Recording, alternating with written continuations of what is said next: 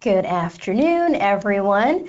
Welcome to the June edition of my construction webinar series. For those of you joining me for the very first time, welcome. My name is Tashia Rasool. I'm a partner here at Lois Law Firm, where I defend workers' compensation claims that arise out of construction accidents. That's all I do. That's all my team does. We work very closely with General Liability Counsel also. For those of you who have been following me for the past couple of years, thank you and welcome again. All right, so today we're going to talk a little more about what to do after there's a loss. We are going to talk about on-site investigations and activating the team after an accident occurs. At the end, just a reminder, this is a live webinar, so in the end, you'll have the opportunity to ask any questions, leave any comments. The box should look like this. Type your question in there, and it should pop up in my end. If I don't have enough time to get to all of your questions, I will respond to you via email, or you can always give me a call if you think of any questions after the webinar is over. Okay, let's get into it. So the last couple of months I've been talking about, assembling this team, this grand team when you have a wrap-up program, whether it's an OSIP or a CSIP, and all the parties that should be involved and getting the contact list together.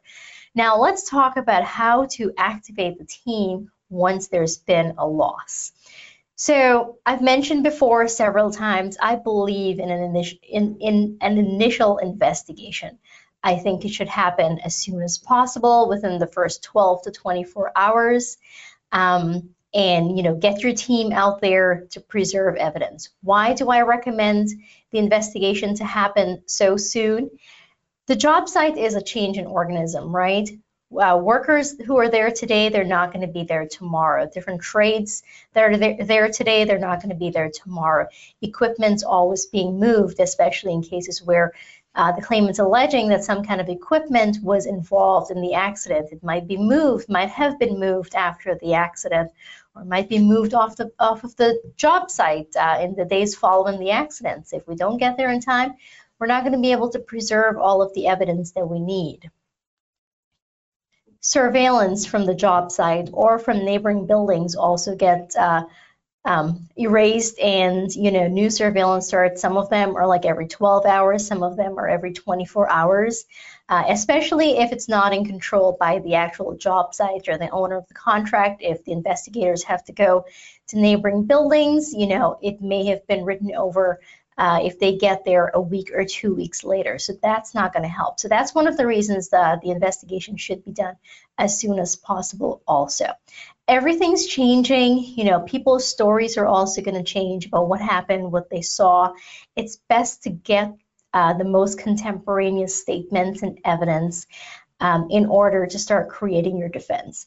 Even when an accident does not happen and the claimant is claiming that there was one, so like the made-up accidents or the frivolous claims, as soon as you become aware of that, an investigator should get onto the job site.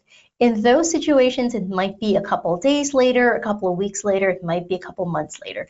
But even if that's the situation, have your investigators get on the job site as soon as you have knowledge that the claimant is claiming an accident. So which accidents should be investigated? So I think all of them should be, right? But it depends on the severity or how catastrophic the accident is. You'll decide whether you want your most expert team to go out there, whether you want GL Defense to go out with you, whether you're just going to do a small investigation where you have, someone from your office just kind of like go out and see what's happening. If it's like a small hand cut injury, investigation is not really required. However, I guess I should say an on-site investigation is probably not required. However, other types of investigations should be done. Should be contacting the supervisor, the foreman, the medic, getting any incident reports, getting the initial medic report, and preserving that just in case the claimant files a claim. As for the most catastrophic ones, if there's a fall from a height, fall off a ladder or a scaffold, honestly, if there's a fall from like a 2 feet step stool, I think you should get out there and investigate that also. Catastrophic ones, thankfully, we don't see these very often, but if there's like a loss of limb or severe head injuries and deaths, those have to be investigated right away. If there's a use of heavy equipment or machinery involved for the same reasons as I just mentioned, that they could be moved, or positions could be changed and so forth, you should get your investigator out there right away. These are the ones that are most severe. Our allegations of these types of injuries are the most severe, and they do warrant an investigation. We do need to get the witnesses lined up. We need to get witness statements, because I can tell you, a fall from a height, it might be a very short height.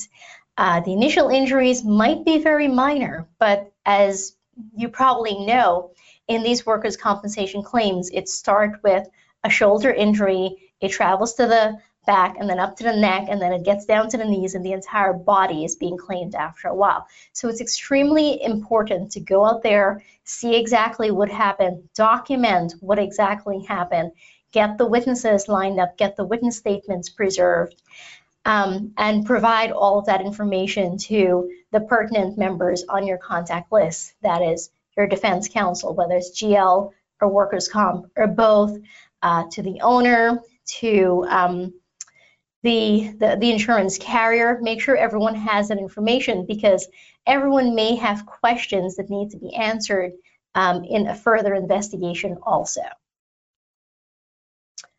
So the on-site investigation should be done by your vetted investigator.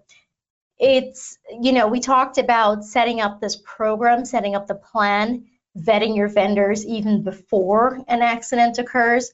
So you may have one go-to vendor, you may have a backup one for investigations. They should know, they should be aware that when an accident occurs, you expect them to send an investigator out there as soon as possible, immediately, within 12 hours. As soon as they get the call, they should be calling one of the investigators saying, hey, I need you to go out on this particular job site. You can also consider a cloaked investigation, which is attorney-driven. Most of my clients do this. On the construction sites, we can almost always expect a general liability claim to be filed. They would assign GL counsel immediately, have GL counsel go out with the investigator to help conduct the investigation. You can also, and we recommend calling your defense, your workers' comp defense attorney too. As a reminder, things go so quickly on the workers' compensation end. In a denied claim, it can go from the filing of the claim to trial in maybe 60, 90 days. It's very fast.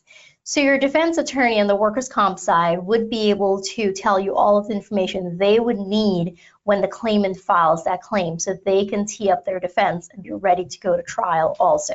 Definitely give them a call and tell them, give them a heads up that the investigator is going out there, the claim is going to be assigned to their office. Can you assist us with providing guidance to the investigator? What information should be collected? So it's really the basic who, what, when, where, how, right? Eyewitnesses.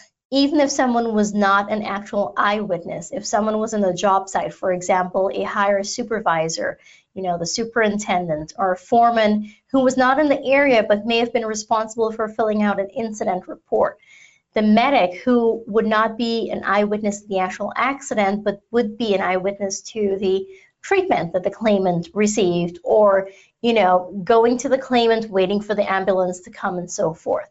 Any lay witnesses that you can get, it should be anyone who saw anything, anyone who heard anything, or anyone who would have knowledge of the accident.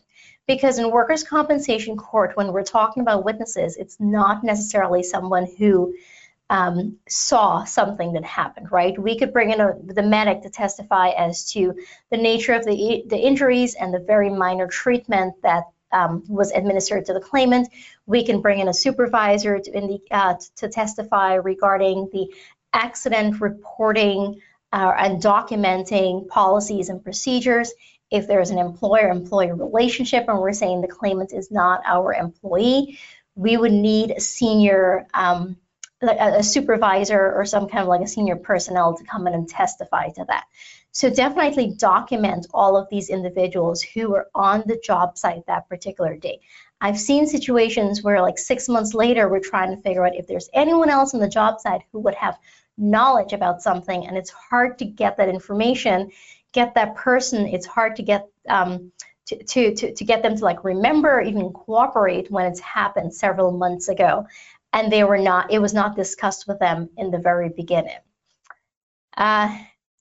Preserving tools, devices, equipment, taking photographs, videos, taking photographs of the accident location, the area around the location, outside of the building, inside of the building.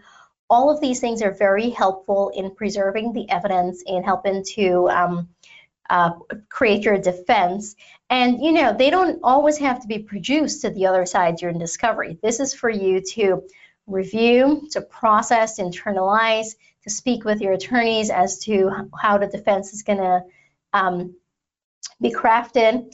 For me, I like seeing pictures of the work accidents or the area where it happened, or even the claimant after it happened.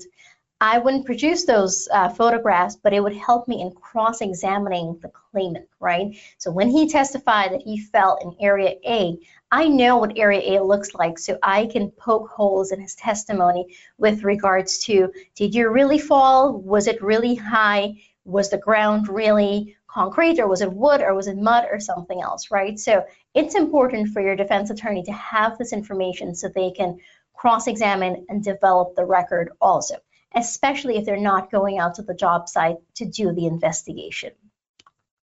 The emergency response report should also be collected and preserved. This would be like the medic, this would be the incident report from the employer.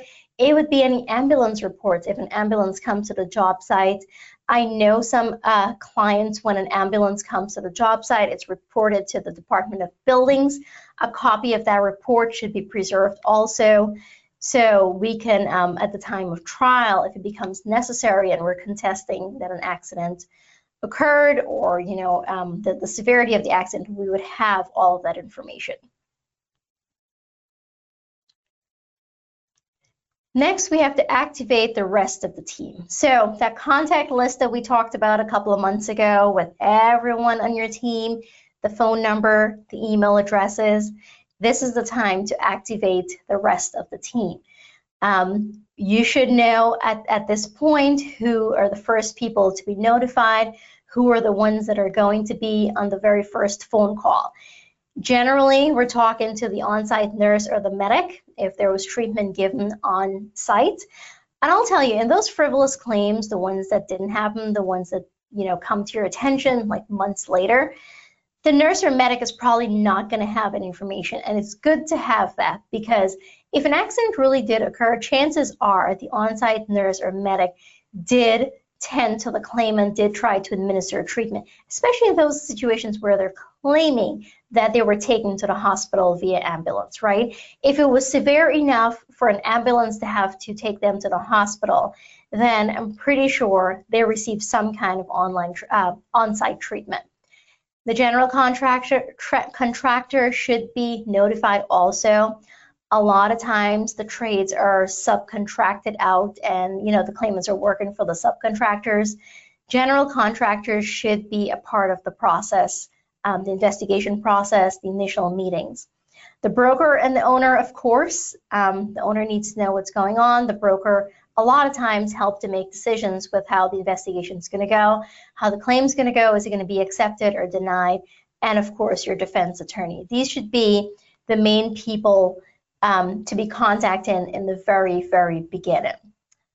Okay, so that's what we do after the loss, right? The plan that we've worked several months to come up with the owner, the insurance carrier, the broker, in order to try to expedite litigation of these claims and also our investigation, having all of the right team members in place.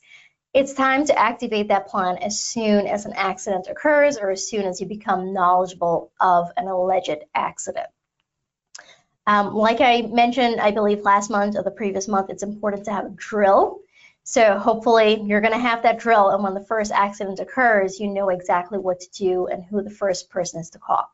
Trust me, I work with a lot of wrap-up clients for both OCIPs and CCIPs, and they by having this protocol, by having this plan with regards to how to respond to a loss, it has helped them tremendously in terms of reacting, planning, strategizing, and ultimately having all of the resources help to reduce exposure on your claims. So definitely recommend it. All right, that's all I have for today. It was kind of quick, but I hope it was helpful. If you have any questions, type them into the box. The next webinar is going to be next month, and we're going to talk a little bit about legal issues and coordinating defense. So I get a lot of questions about sharing information.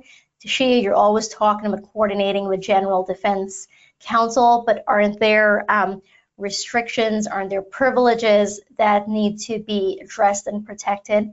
Yes, and I will tell you what they are and how we can share information without, violating any of those privileges and disclosing information that's not meant to be disclosed to the other side.